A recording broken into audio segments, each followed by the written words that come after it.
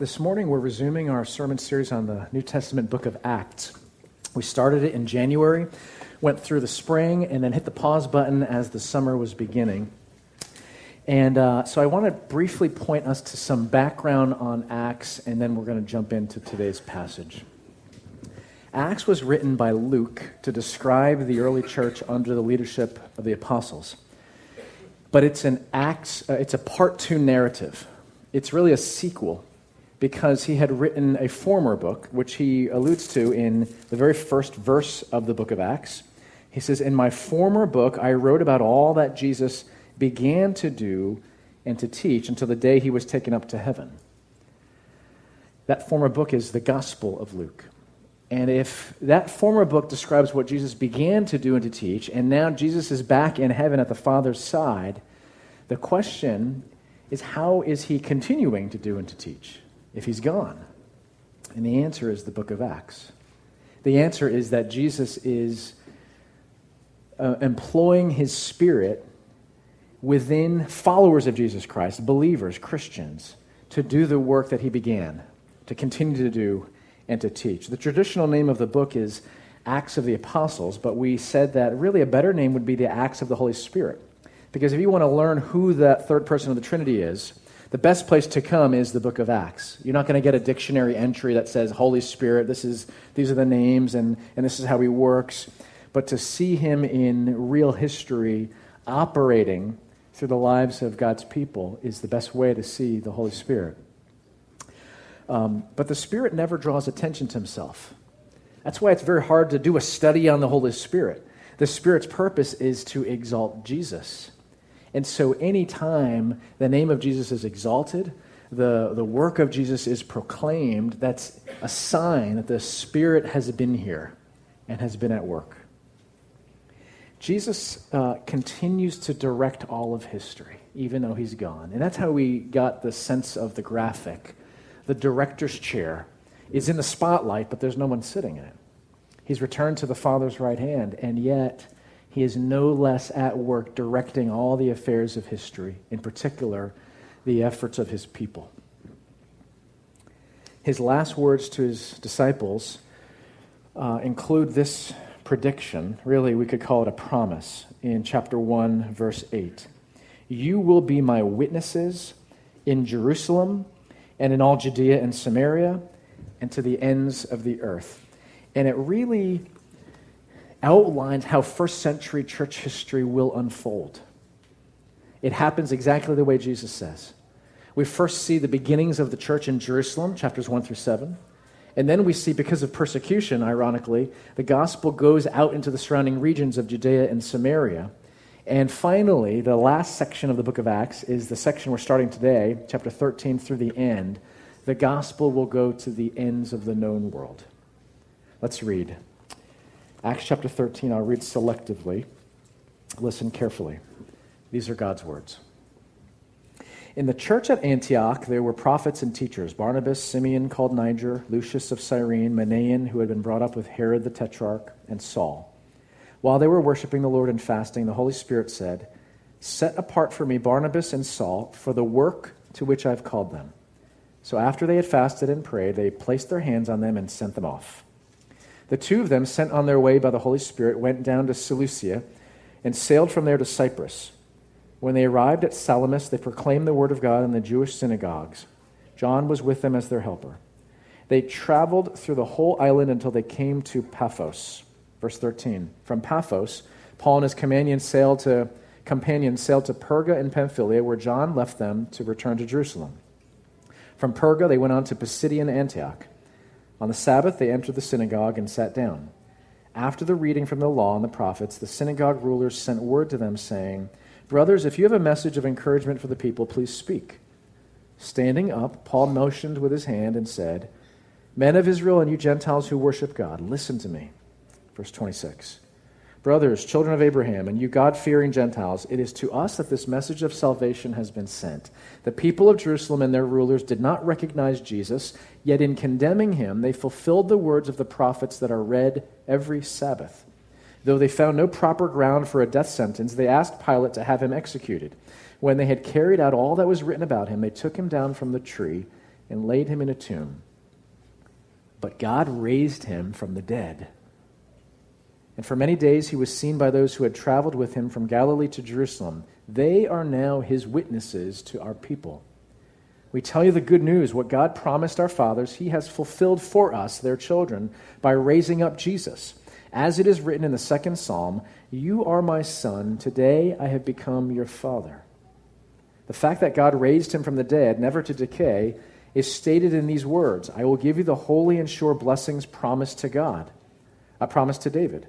So it is stated elsewhere, you will not yet let your Holy One see decay. For when David had served God's purposes in his own generation, he fell asleep. He was buried with his fathers, and his body decayed.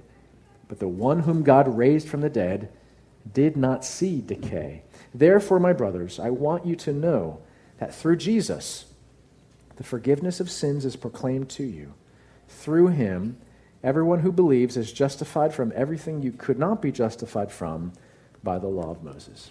This is God's word. Let's pray. Lord, as we look at this first missionary journey, we pray that you would unsettle us, that we would see the work to which you call us, that you would send us out on mission to proclaim the best of news this world has ever heard, that Jesus has come and he is risen. We pray this in his name. Amen. We're talking about mission this morning, because that's what chapter 13 is about, into chapter 14. The gospel beyond borders. And we'll look at three things: proclamation, opposition, and then resurrection. First, proclamation. Verse 1 tells us that the action has shifted from Jerusalem to Antioch, up the Mediterranean coast from Jerusalem. This is the new base of operations from which the gospel will be launched to Asia Minor and then to the rest of Europe to the west.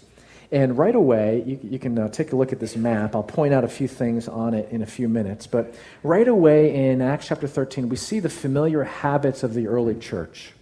Back in the spring, I said this: if there's any formula for how the church should respond to brokenness in our world, whether it's the community college shootings in Oregon, or Syrian refugees continuing to stream into Europe, some unwanted, or the natural disaster that unfolded in the Bahamas and the flooding in the Carolinas. Whatever the brokenness is, if there's a formula for how the church should respond, it's this that we see over and over in Acts as a cycle, a pattern.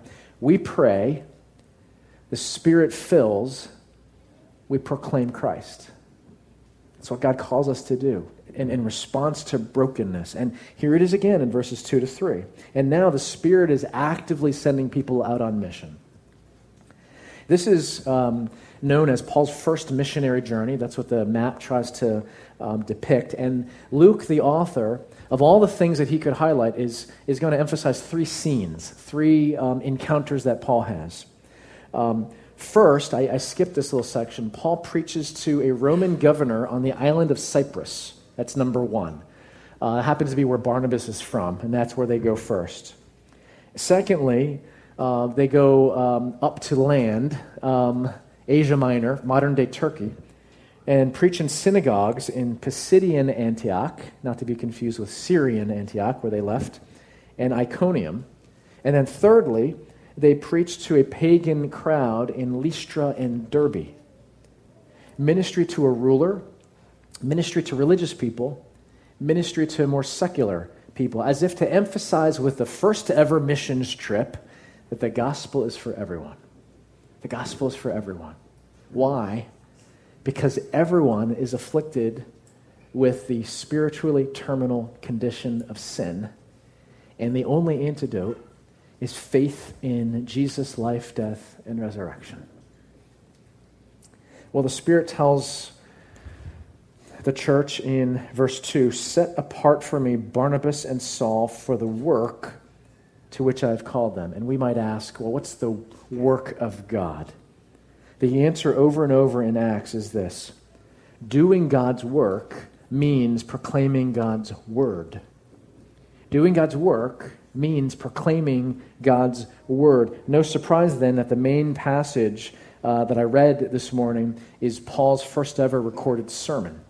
He's doing God's work by proclaiming God's word. And by the way, in verse 9, we're told that Saul was also called Paul, and from here on out, that's the name that the author Luke uses to refer to him, Paul. Saul was a Hebrew name. Paul is a Greek name. And it's not because of his conversion, and now he has a new identity, although that's true. It's because his emphasis of ministry now shifts from reaching the Jews to reaching the Gentiles. It's a more familiar name. He's among the people, and he's going to use every means to his advantage to make a connection as he goes more and more into the Greek or Gentile world. I want you to consider two questions, just briefly, about mission proclamation. Two questions. First, do you know the message that God calls you to proclaim? Do you have that tool in your tool belt? Do you know how to point people to Jesus? You know, what's interesting is the Quran, the holy book of Muslims, refers to Jews and Christians as people of the book. That label recognizes, it assumes some grounding in the scriptures. It assumes that we find relevant and important and foundational to our lives as Jews and Christians the revealed will of God in the scriptures. Do you know what's in here? If you're not a follower of Jesus Christ, this reveals to you the most essential truths, the most important answers to the most important questions you could ever ask. Who is Jesus, and what has he done in his 30-some years of walking this earth? Who is Jesus, and what did he do that's relevant to my life today? This has those answers. And we would commend this book to you as the Word of God, not just literature. If you are a follower of Jesus Christ, if you call yourself a Christian, and you don't know what's in here, the best way I can put it is there's something missing. There's a fundamental disconnect. There's an unhealth, spiritually speaking, that needs to be addressed before it becomes more critical. Or your faith is mere religion and not true salvation at all. Because one way to describe this is that this is the love letter of God to his people. A people who don't deserve that love and mercy and compassion, but God has condescended, John used that word, reached down to us and makes this relationship of love possible. Why would we not want to soak in, marinate in these words of love and know this God who has reconciled us to himself? One of the great challenges of the modern day with all this technology, I think, is a part of the reason for this disconnect. And it's this. People don't think anymore. And I would say at the top of the list of why people don't think anymore is people don't read anymore. There's little reflection. There's no meditation, let alone wrestling with the big questions of life and meaning and purpose. We just flip through Facebook. We look at pictures. We watch 30-second video clips. We absorb mindless entertainment, and relating all too often is limited to what we just absorbed at the superficial level. You know, did you see that cat video of the cat jumping over the ball? I pick on cat videos because I don't like cats. But, you know, fill in the blank of what is just not significant, but we spend too much of our day mindlessly consuming. We don't think because we've trained our brains to sort of exist on fast food information that is superficial, that might give a quick hit, but doesn't sustain, and it doesn't nourish. The Bible passage that accompanied our first grace story back in September included this statement: we take captive every thought to make it obedient to Christ. We grab hold of every worldview, every idea, every song, every favorite line in a movie, every poem, every value system, every decision that government makes, and we take captive every thought and make it obedient to Christ. The only way you do that is if you know what the mind of Christ is to begin with, so that you can evaluate it. That's the work that God calls his people to do. Assess, evaluate, think with the mind of Christ, with the wisdom of the Holy Spirit. If you have any desire to have a relationship with God, if you want to experience spiritual power. Maybe you put it in these words, if you want to be filled with the Holy Spirit, then you need to commit to understanding better what God's heart is like, what he has spoken to his people. It's all here. Here's one way I'd put it. Pure experience and feeling without any grounding in the truth is at best like burning newspaper in your fireplace. A quick flash of heat and light, and then nothing. But on the other hand, pure emphasis on truth and knowledge with no desire to see and experience the power of God in your life is like a flashlight in the fireplace. You have light, but it's still cold. You need both. When you have both the heat of experience and the light of God's word, then you're equipped to experience and then pour out the power of God. Second question about mission proclamation. Not only do you know the message, have you read God's word? Can you repeat it? But will you get off the couch and jump into the game?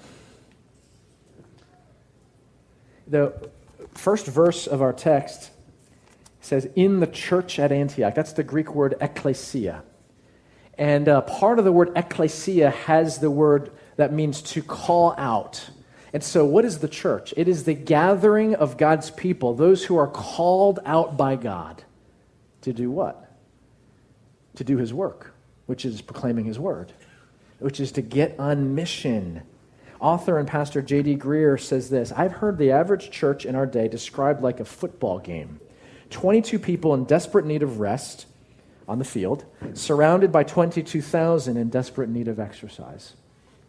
And I think it'd actually be fairer to say 22 guys playing football, 11 on 11, in desperate need of rest, and 22 million stuffing their faces with tortilla chips and wings, watching on the couches all around the world. He says, that's kind of like the church. Do you need to get off the couch and jump into the game? For some of you, it doesn't have profound spiritual beginnings.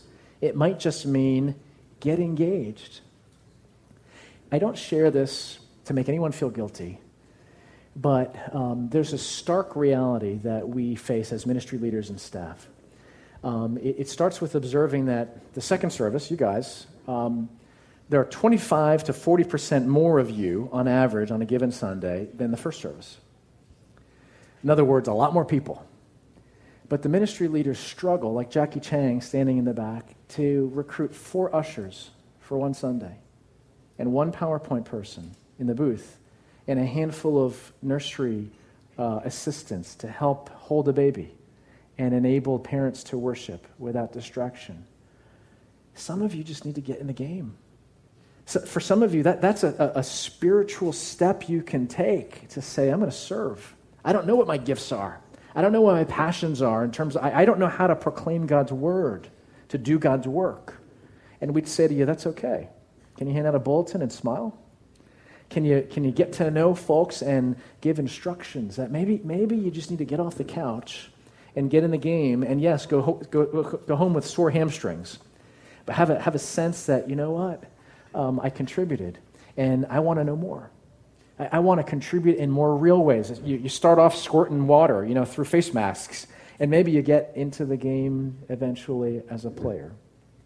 For some of you, you're already engaged at some level, and maybe the growth in Christ step for you is to realize that your calling has nothing to do with your profession, has nothing to do with how you make a living, how you spend Monday through Friday. Your calling, if you are a follower of Jesus Christ, is to do God's work by proclaiming God's word. That's the same for every Christian. The term evangelize is not a technical term. It simply means proclaim good news.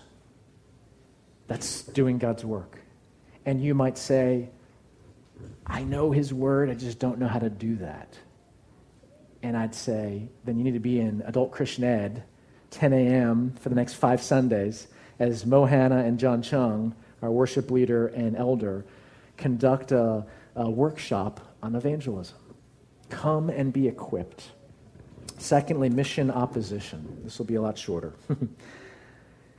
I could summarize early church history with a few statements. Jesus is king. He sends his Spirit to work in and through his people to do his work, and nothing can stop this world-changing phenomenon. And that would be true. But it'd be missing something pretty consistently present in early church history, and in fact today as well. And that would be the reality of opposition and struggle and persecution. For example, a section I skipped, verses 6 through 12, a sorcerer who happens to be a false prophet, first thing Paul and Barnabas do, they want to meet the Roman ruler on the island of Cyprus, and this guy gets in the way. He tries to stop them, disrupt their plans. They take care of him with the Spirit power, but opposition right away. And then up in verse 27, in the heart of Paul's sermon, he reminds his audience that the people of Jerusalem and the rulers rejected Jesus in fulfillment of the Old Testament prophecies. Even the Messiah, the end of his life, all opposition. By the end of chapter 13, the missionaries not only get kicked out of town, they're driven out of the region. Don't come back. And even Paul's personal grace story has this story of prior violent opposition to Jesus and his disciples. He was the chief persecutor of Christians back in Damascus, also in the area of Antioch in Syria. That pattern continues throughout Acts into the year 2015. Why? Because any advance of the gospel stirs up opposition to Jesus. Any advance of the gospel stirs up opposition to Jesus. It shouldn't surprise us if we remember from Paul's letter to the Ephesians that our struggle is not against flesh and blood, but it's against spiritual forces of darkness. There's a battle over souls, and doing God's work by proclaiming God's word is not just providing an alternate theory for how to live life well. It's not just a good set of advice, like listen to Dr. Oz instead of Dr. Phil, or read Deepak Chopra instead of Eckhart Tolle. I don't recommend reading either, by the way, if you're going to read a book. Don't pick up one of those. But gospel proclamation is instead defined by what is underneath all of history at a cosmic level, which is light battling darkness.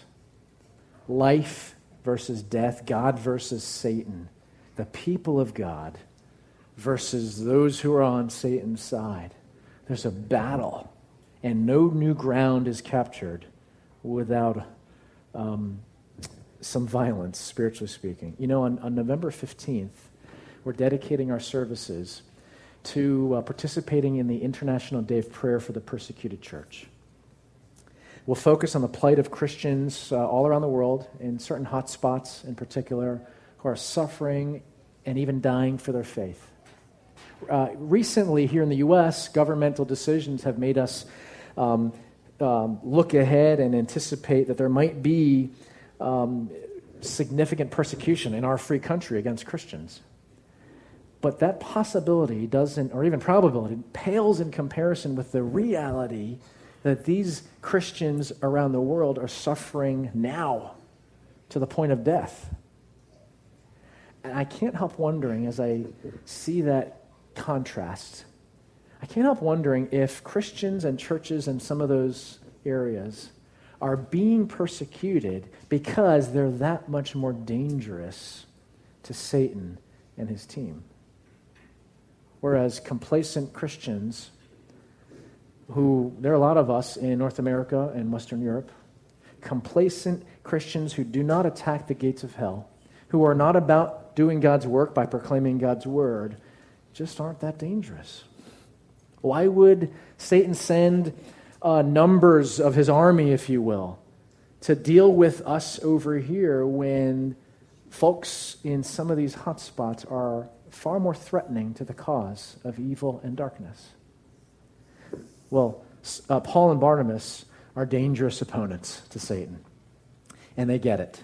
They feel it. Mission has opposition. Lastly, mission resurrection. And yes, with an exclamation point.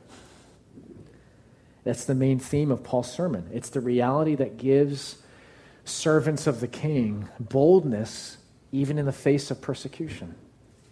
When Paul goes to the heart of his message, I found it interesting that he actually doesn't even explicitly mention the cross. It's almost as if he dances around it. You know, they didn't recognize Jesus. They condemned him. They had him executed. They carried out all that was written about him. You know what was said. And they took him down from the tree. You know, that piece of wood. Now, I'm not implying that Paul avoids the cross. He's actually the apostle of the cross. In his first letter to the Corinthians, he says, I resolved to know nothing while I was with you except Jesus Christ and him crucified. But it happens to be that in his first sermon ever, he's not about focusing on the cross. And he's about focusing on a different theme, which he says 7 different times in 2 ways. Jesus has been raised from the dead. 4 times explicitly, 3 times, I would say, sort of backhandedly. Not that there's anything malicious in that, but you know, he didn't decay like every other human being, including his forefather David, who rotted after he died. Jesus didn't rot. Why? Because God raised him from the dead. He's more alive than he ever has been. That's what Paul is interested in highlighting. Tim Keller shared this thought that made me go, because I'm not sure if it's always the case, but I think there's general truth to it. He said, when we're young, we tend to look at the cross more so because we crave atonement for mistakes. We know how we've messed up, and we need to know that we're not defined by our failures. But as we get older, we end up looking more to the resurrection because we're comforted in knowing that the end brings a new beginning, and resurrection means the restoration of what you've lost. That's far more poignant and powerful at the end of your life, right? What you lost. Maybe the gaining of what you always waited for and never received. Resurrection means God gives you the richest, most valuable gifts. We just had the privilege throughout September of hearing 3 grace stories.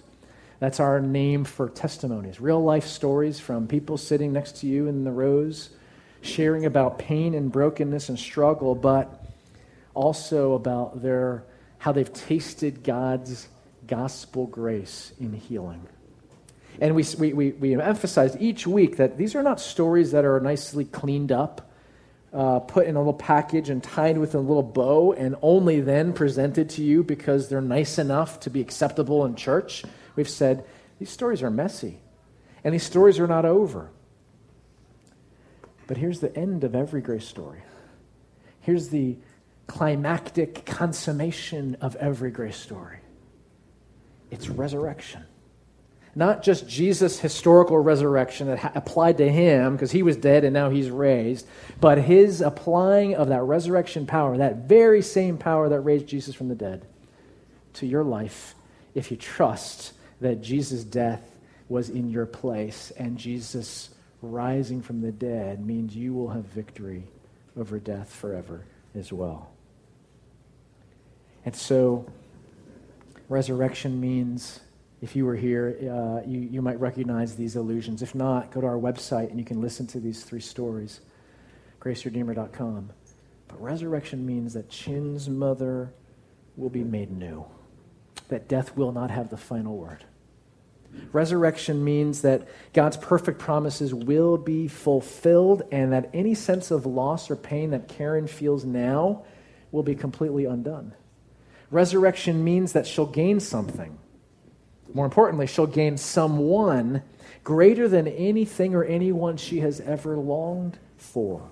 And that is the bridegroom, Jesus. Resurrection means for Daniel that he's not defined within his man-made walls by the brokenness of his upbringing and the isolation, but resurrection means that God is accomplishing gospel deconstruction in order to build him back up in the image of the risen Savior Jesus, and that at the end of all time, Daniel will be within walls once again, walls that God has built in the new city of Jerusalem, the holy city, and there will not be isolation. There will be perfect relationship because in the city will be God, the Father, and the Lamb, who is Jesus, in perfect relationship. Resurrection means that everything about you that is not the way it's supposed to be, that is different than what you wish it could be, will be made new, according to God's perfect wisdom, as you trust in this risen Savior, Jesus. As we close, I'm almost done reading Dr. Adil Gawande's book, Being Mortal. Anne Levan had recommended that 2 Sundays ago during Adult Christian Ed. In the book, he's examining aging, dying, and the medical profession's interaction with these end-of-life events. And here's one conclusion that he draws. We all need a cause beyond ourselves. He says it doesn't necessarily bring happiness or freedom from suffering, but we need something beyond ourselves to make life endurable. And this is what he adds. Without it, that cause beyond ourselves, we have only our desires to guide us, and they are fleeting, capricious, and insatiable. The only way death is not meaningless is to see yourself as part of something greater, a family, a community, a society. As our time winds down, we have a deep need to identify purposes outside ourselves that make living feel meaningful and worthwhile. Good wisdom. I don't know anything specific about his faith or his spirituality. I don't think he's a Christian. I think he probably would say he's a spiritual person, but I don't know any specifics. And what I'd say about Dr. Gawande is, I think he gets close to the real answer, but it's not enough. The Apostle Paul, on the other hand, gets it in full when he writes this. If Christ has not been raised, 1 Corinthians 15, our preaching is useless, and so is your faith. If only for this life we have hope in Christ, we are to be pitied more than all men. You know that game Jenga?